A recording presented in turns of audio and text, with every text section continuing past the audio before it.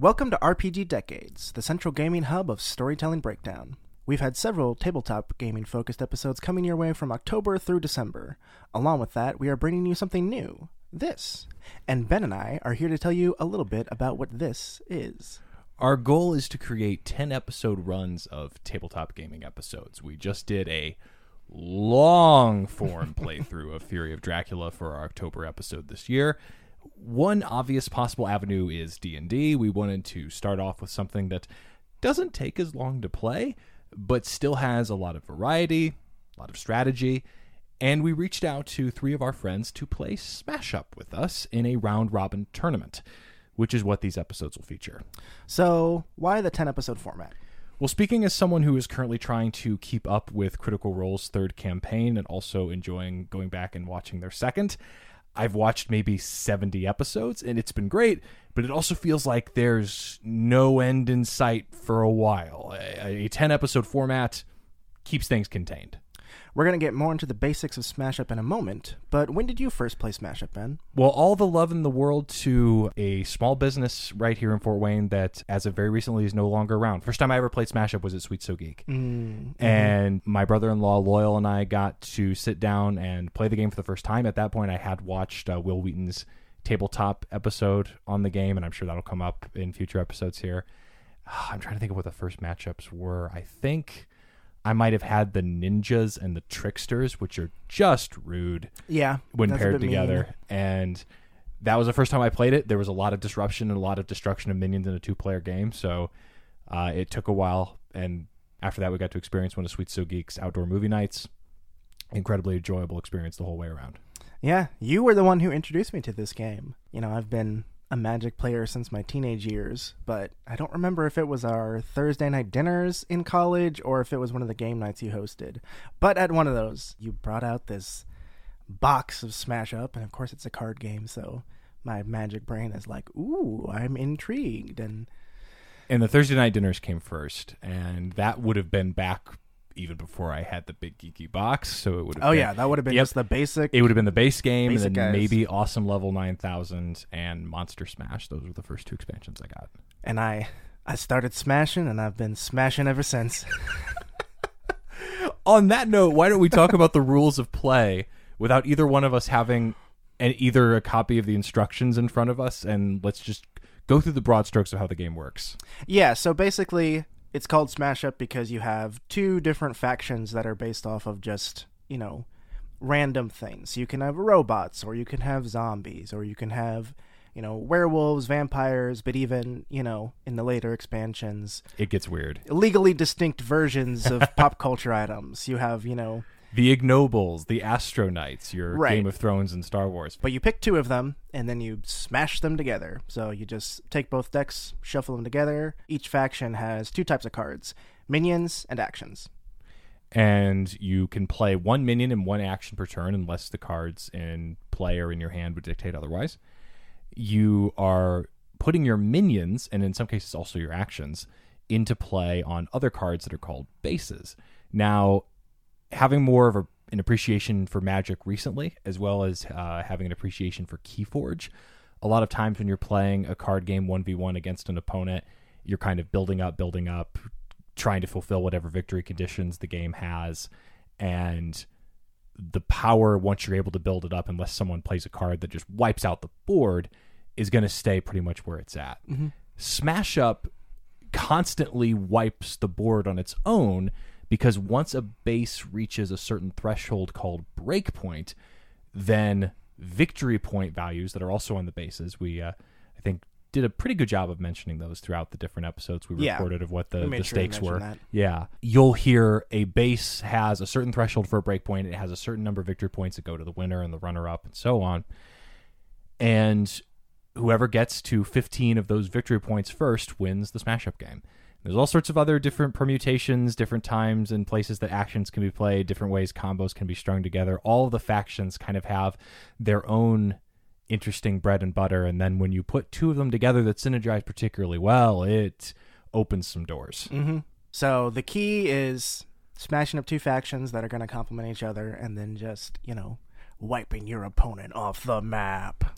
This might be a good time to also talk about the tournament structure. The way that we're going to do this is we're having a round-robin tournament. We'll tell you more about the players in a moment, but if you've got 5 players all playing each other, that's 10 games. Mm-hmm. So it works out great for our 10-episode format.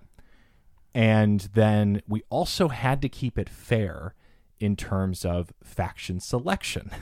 How in the world are you going to do this if everyone needs to have 2 factions per Smash Up game, and there's a whole bunch, and then even cards and factions that came out after we started doing this. So there's some box sets that were not in play. As of recording this, there are 84 factions in the Smash Up game, and you own nearly all of them. Almost all of them. I don't have my 10th anniversary box set yet as we're recording this, but yeah. But there's plenty to choose from.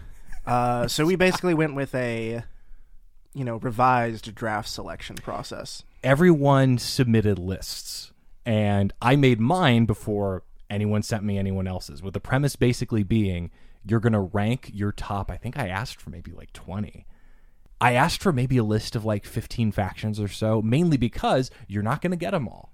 Because if someone else ranked a faction higher than you, they would get that faction. And that was a good way to make it so, okay, everyone has a pretty good chance of getting to play with the factions in the game that they really like, that they put the highest values attached to. And then as you go down further on the list, things are more likely to be a little bit picked over. But when the dust settled, everyone had 8 factions as well as 1 alternate, because we didn't want anyone to go into a game with, well, these factions just straight up don't synergize and have no chance of winning the game. Screwed for that game. Yep, 100%. When the dust settled, everyone had their list of 9 factions. I made that list public to everybody. So even if you didn't know going in, okay, this person's used these factions versus these factions, no one could get an edge based on knowing what another opponent was going to use. It was very interesting to consistently see, okay, 5 minutes before we hit record on each of these battles, you found out what you were facing, and you had to hope that what you picked was a good matchup for it. Mm-hmm. And scoring is very simple. Everyone's going to play 4 games, so obviously if you go undefeated and no one else does, that person is the winner. But in the case of a tie, if there's 2 players with 3 wins and 1 loss at the end, it comes down to total victory points earned throughout the tournament. So normally games end at the first player who gets to 15 points, but you can go over that threshold, so we kept a running tally of everyone's total victory points. If that comes into play, you will be informed. An undefeated winner or a victory point total in the high 50s or low 60s would be probably what would be necessary to win. Mm-hmm. Now, all the love in the world to Jacob and Michael Ganzer. Michael designed the amazing artwork for the Adventurers Assemble campaign diaries, and he designed the artwork for this series. He's rendered each of the 5 players beautifully, and we're going to use that as our frame of reference as we tell you more about who's playing. Yeah, there's some not-so-subtle hints about what factions we'll be using, including the go-to factions for both Ben and myself. Jacob Ganzer is one of the players for this round-robin tournament, and you can see him in a variation of the ninja garb in the lower left-hand corner of the logo. Jacob's band, Our Name Is Taken, or On It, performed The Great Wave, which is this series' opening theme, and it's a banger. Yes, it is.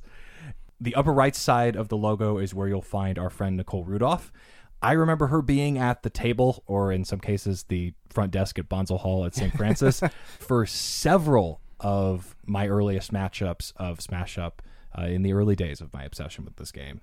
And in the image for the logo, she's rocking a set of green wings. Do they represent the fairies? Perhaps the dragons? You'll have to listen to find out. And finally, in the lower right-hand corner, pretty unmistakably decked out as a member of the Bear Cavalry faction, we have Lucas Gerke, one of my oldest and best friends, who, like me, is coming into this tournament with decades of Magic the Gathering experience, so expect lots of shenanigans from him. That's the game rules. That's the players. Are we ready? Yes, we are. Our first game will be a smash-up battle between yours truly, Ben and myself. This is RPG Decades.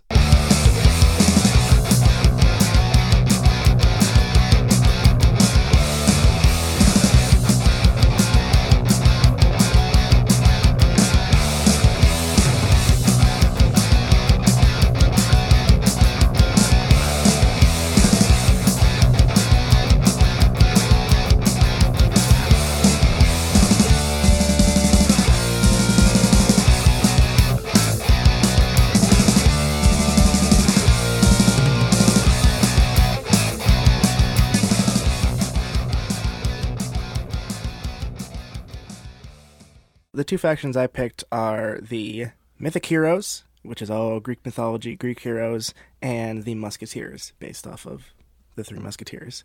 The Mythic Heroes is like my definitive faction in Smash Up. I play them all the time.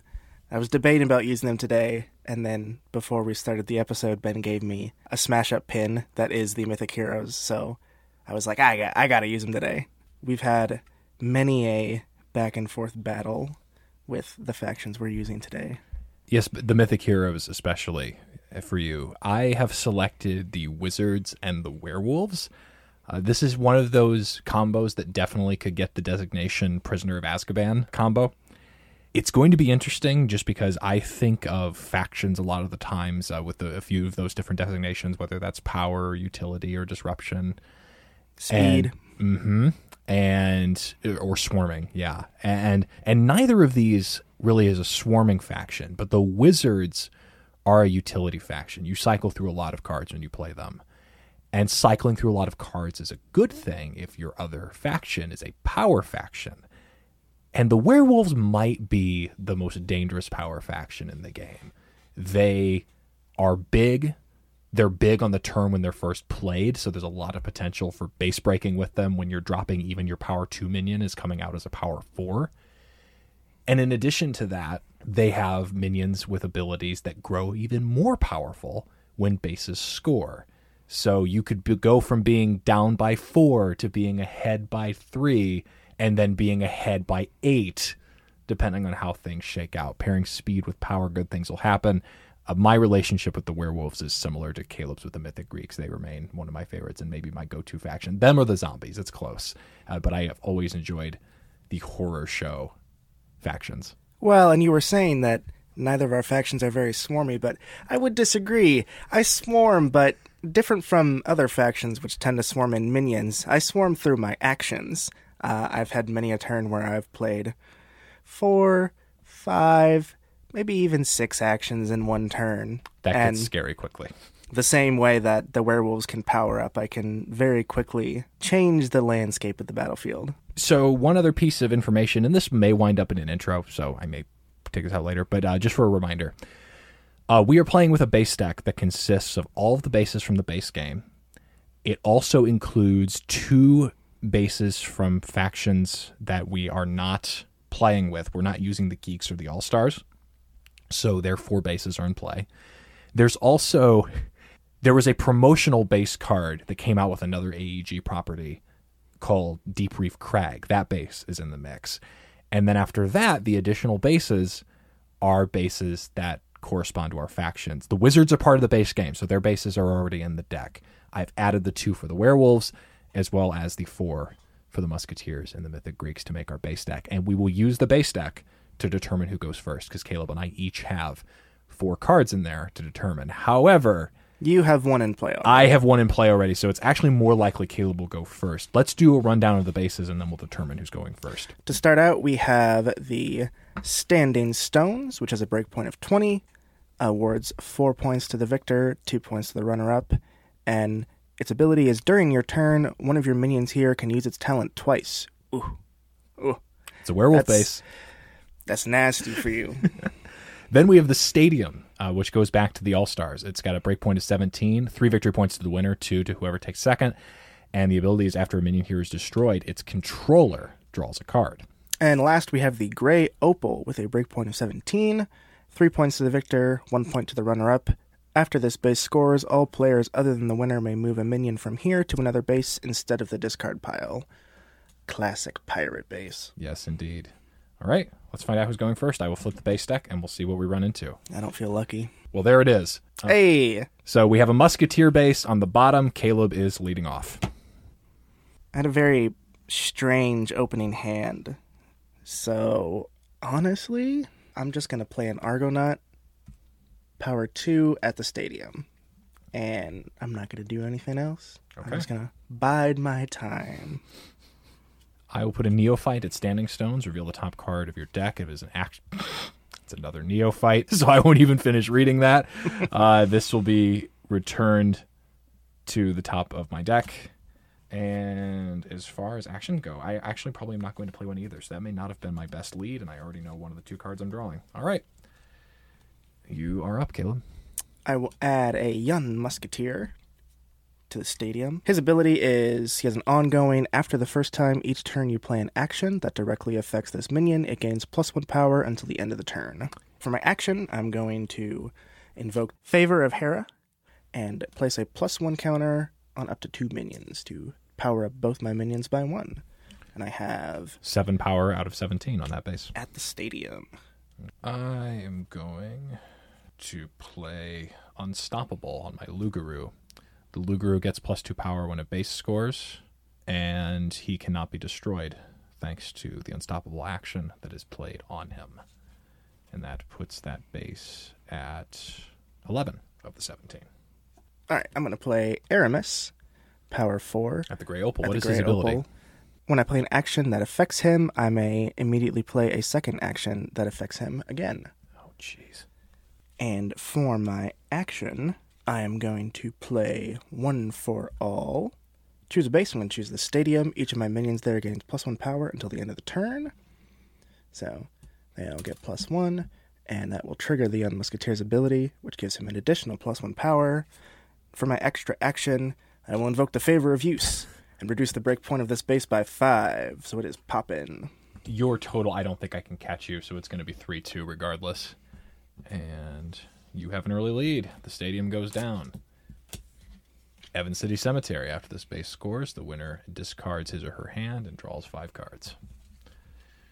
Time for the wizards to start actually acting like wizards. So let's try Cast some spells. Time Loop. Play 2 extra actions. The first of which is Mystic Studies. Draw 2 cards.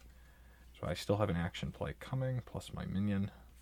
I will play Teenage Wolf at the Standing Stones.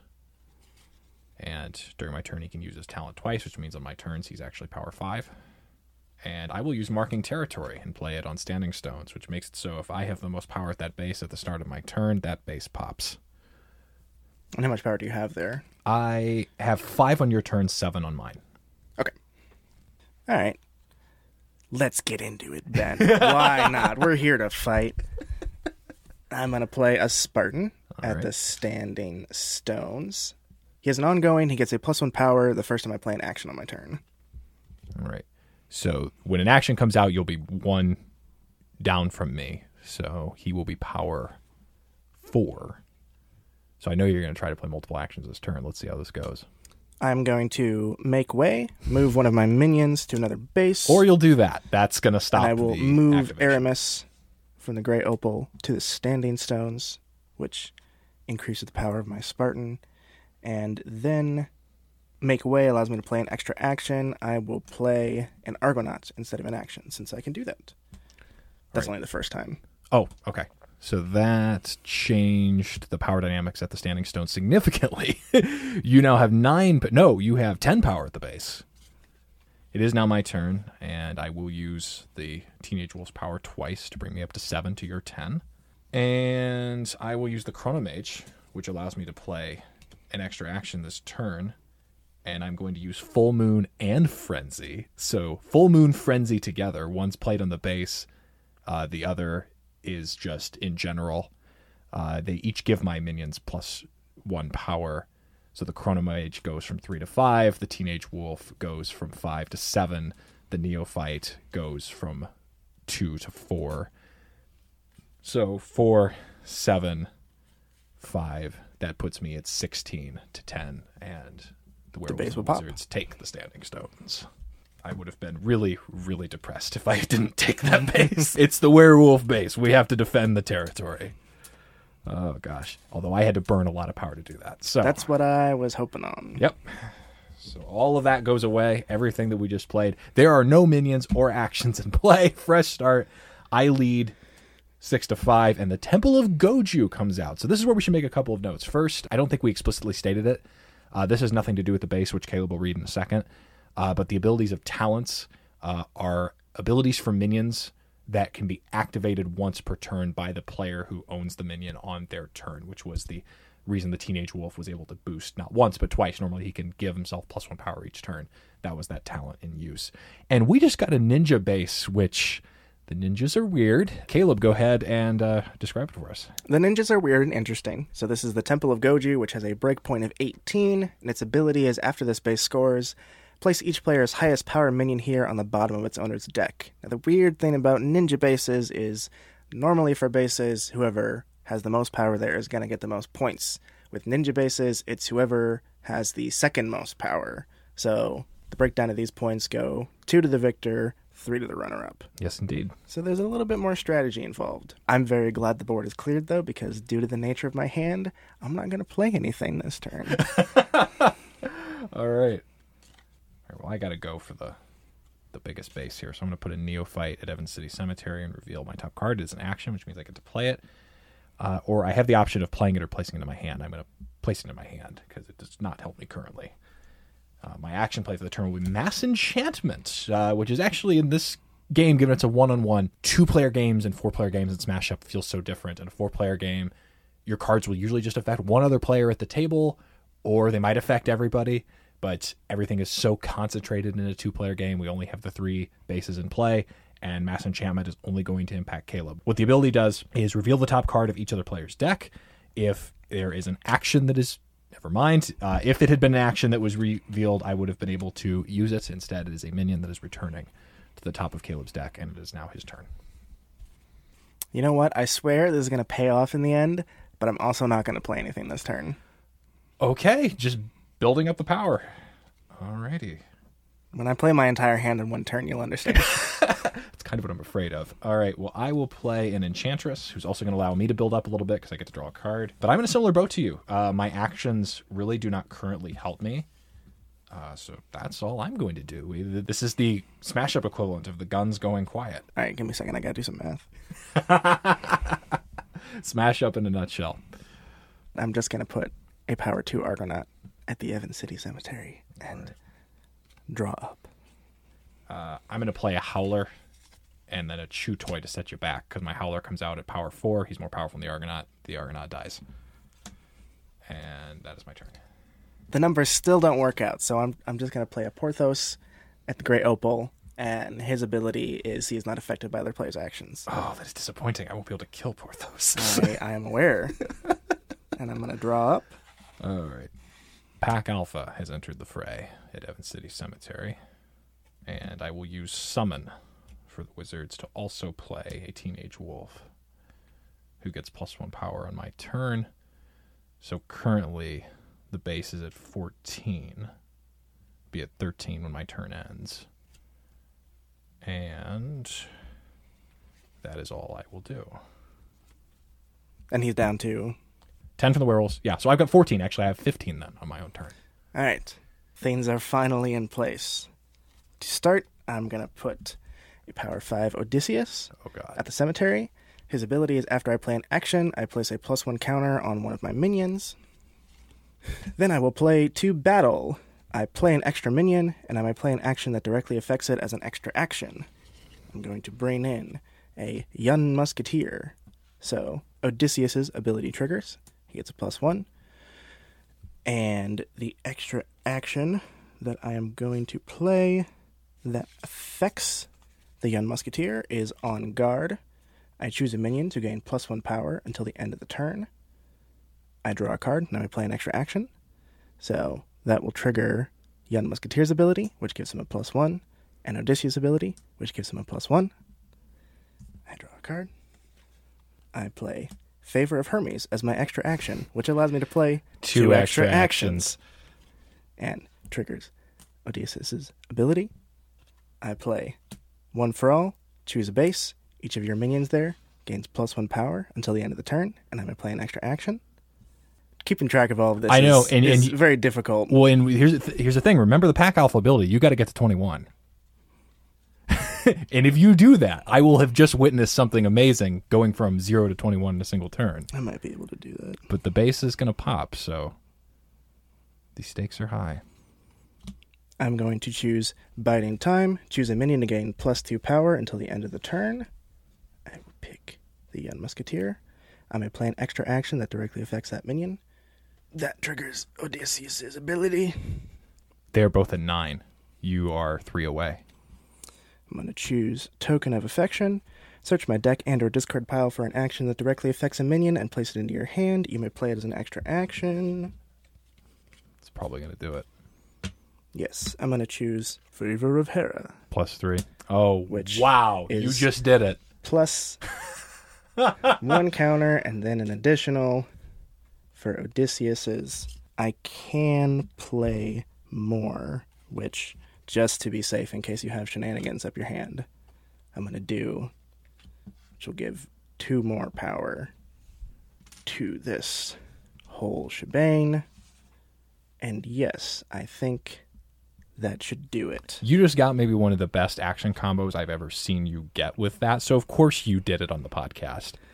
And let's calculate it. You've got a total there of 13 on Odysseus and 11 on the Young Musketeer. You hit 24 on a single turn. So 24 power in 1 turn, and I played 1, 2, 3, 4, 5, 6, 7, 8, 9, 10 cards. Yeah, you earned the 5 victory points on that one. You also have to discard everything you're holding and draw 5 new cards, which actually helps you more because you would have Yes. been at 4 otherwise. So that's irritating. That was Oh, my well. plan when it came out. Oh, my word. I was like, I want to take that with my entire hand and basically just get a new one. Evans City Cemetery goes away. You now have a 10-9 lead. The School of Wizardry, another one I feel compelled to defend. Of course, it's an after the base scores. All of these are now after the base scores, so the base abilities are not going to impact the round for the foreseeable future. So I'm kind of okay with for right now. Yeah. So basically for that fight, I just envision Odysseus and the Musketeer show up, get powered up. Odysseus 1v1s the pack alpha while the Musketeer finishes off the rest of them. Yeah, you had the numbers advantage. You got the action combo from your deck. And I'm trying to get speed right now that is not coming easy. I will send a Neophyte to the School of Wizardry. I get an action. Search your deck for an action and reveal it to all players. Place it into your hand and shuffle your deck. I'm sure I've got something worth grabbing right now. I will grab Summon. And I will play Summon to put a Howler at the School of Wizardry. That is my turn. After all that shenanigans I just pulled, I gotta take it easy, so I'm just gonna play a Spartan at the Grey Opal Okay. and call it there. I'm going to play the Archmage at the Temple of Goju, and I'm going to give him Moon Touch. So thanks to a talent and his ongoing ability, I will get to draw a card and play an extra action on each of my turns. Very nice. That does give me an extra action play for this turn, and I will use Portal. Reveal the top 5 cards of your hand, place any number of minions revealed into your hand, return the other cards to the top of your deck in any order. All but 1 are minions. I will have to discard down, it looks like, to the legal hand size here in a moment, Oh, our first discard. which I will do, and I'll even have to do that after Actually, no, I was at 10, and then the draw up at the end of the turn will put me at 12, so after I draw 2, I'll have to discard 2. I'm going to discard Winds of Change and Sacrifice. That is my turn. I'm gonna play a Young Musketeer at the Grey Opal, and then follow it up with a Favor of Dionysus. One of your minions gains +1 power until the end of the turn, which I will give to the Young Musketeer, which will trigger his ability, and the Spartans, to give the Spartan +1. I can play an extra action, and I may place this card on the top of my deck inside the discard pile, which I will do. For my extra action, I will play On Guard. Choose a minion to gain +1 power until the end of the turn. Draw a card, and I may play an extra action. Currently, that's 5, 5, 14, so you're 3 short. 14. For my extra action, I will play Favor of Ares. One of my minions gains +3 power until the end of the turn. And it is now 13-9. Oh, my word. And you get to keep a minion in play, if I'm recalling that ability right. Or no, actually, it refers to the runner-up, if I remember right. Which, there is no runner-up, so... No. I did not have any power there, which is deeply disappointing. All right. Grey Opal goes away. Ha! Another wizard base, of course. The Great Library after this base scores all players' opinions. Here, I draw a card. All right. My odds do not look good. You And are we- 2 victory points away from winning. stick with the after the base scores theme that the bases have going on. Yes, indeed. And all of these bases have at least two for the runner-up. Yeah, so you have a way to win this regardless. I need to pop a base alone to actually get out of this. I'm going to play Leader of the Pack on the Archmage, which for the future makes it so there's an additional action play. So he's allowing me to play 3 actions per turn, as well as allowing me to draw a card. And I will play Chronomage, which allows me to play another extra action. I will draw 2 cards, and I'm cycling my deck. That being said, I believe I've made all my minion plays, and I think I have 2 more action plays coming my way, should I choose to use them. I'm not going to use any of my action plays this turn, so that is the end of my turn, and you are up. Okay. I am going to play Hercules at the Temple of Goju. He's a power 4. His ability is, after any player plays an action, this minion gains +1 power until the end of the turn. And I am going to invoke the Favor of Poseidon and shuffle up to 3 cards from my discard pile into my deck, which I will pick the Favor of Zeus, which reduces a breakpoint, make way, which allows me to move a minion, and to battle, which allows me to play an extra minion. But that is all I'm going to do this turn. Okay. You played the perfect minion at the temple because the werewolf action abilities are what kill minions, which make Heracles more powerful. Mm-hmm. Which makes it extraordinarily difficult to take him off the board. Because most of those, they have to be weaker Yep. than a minion you have there. Indeed. I'm trying to see if there's actually an order I can play these that gets me out of that situation. Otherwise, the Temple of Goju may be where this ends. Actually, okay. I've got Scry. I'm going to search my deck for an action, reveal it, place it in my hand, and shuffle my deck. That's the first of my 3 action plays. That might be the only option. It's going to be summon. The question becomes, can I get the 13 power I need at the School of Wizardry to break it in 1 turn? And I think I can. So let's do the math. I have only played the 1 action this turn. I still have 2 more coming my way. I would love to have 2 crazy action turns in 1 game. This does not fit the definition of crazy action turn after what you already did. And yeah, the sad reality is I don't think I'm going to get there. Yeah. Because we are currently at 7. Yeah, I don't think that's going to do it because these would both be worth 5. Play a Lugaru, summon the Neophyte, which will give you another power. Reveal the top card. Portal. Okay. That's not overly helpful, but we'll try it. Reveal. Place any minions into your hand. But my remaining action plays do not do enough, so we'll discard down. Actually, I don't think I have... No, I did. That's how I got Scry in the first place. So I've used the wizard ability. And that's all I can do. Right. And the School of Wizardry is at... It is at... 12? I have left it sitting at 13, I believe. And you do not even need to win it to win the game, so this game's pretty much over. Yes.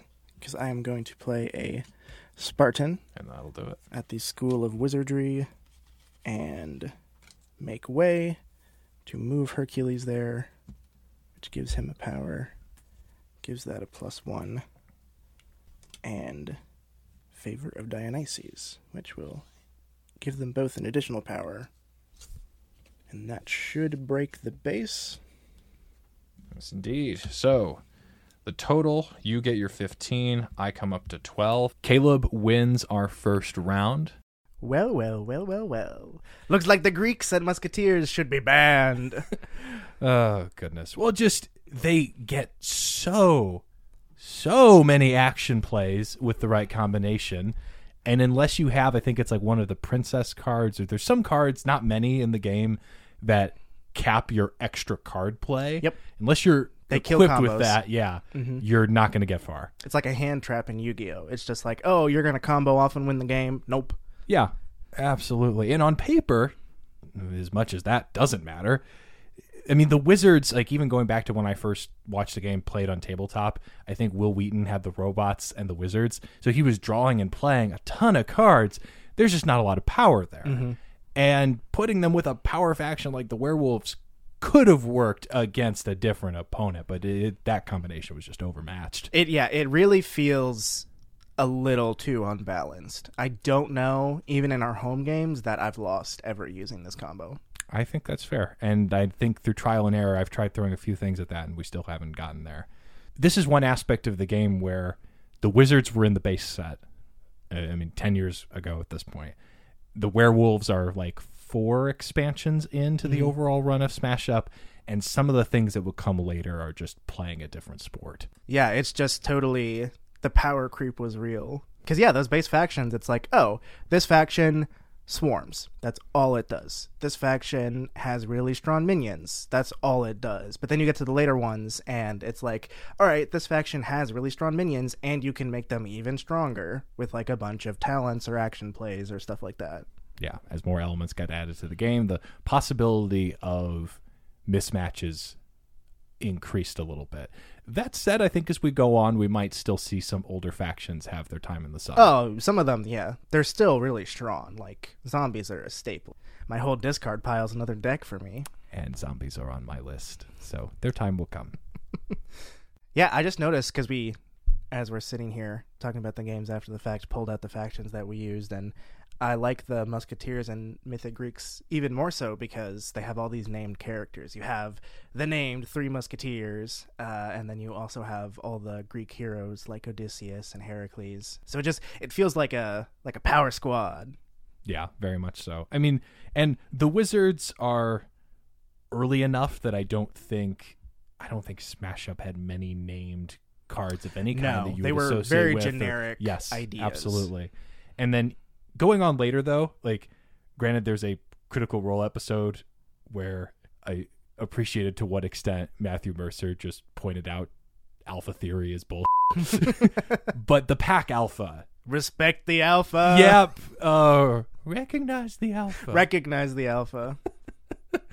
Is the pack alpha just looks like one of the most dangerous cards in the game. Oh, yeah. Yeah. And again, with a better matchup, it could have been. But here we are. Thank you for listening to RPG Decades. Our next episode will come out 2 days from now. Make sure to subscribe to Storytelling Breakdown wherever you get your podcasts so you can hear every battle and every episode we bring your way. Our music is by Our Name Is Taken. The SP theme music is by Kurt Remke. The logo for RPG Decades is by Michael Ganzer. There's more games and much more to come on RPG Decades from Storytelling Breakdown.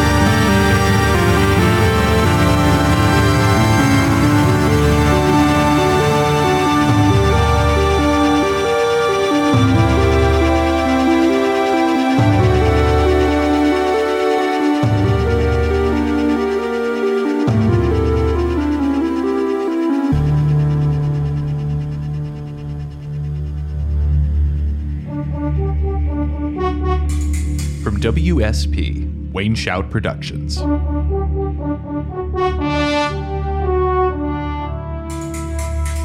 Wayne Shout!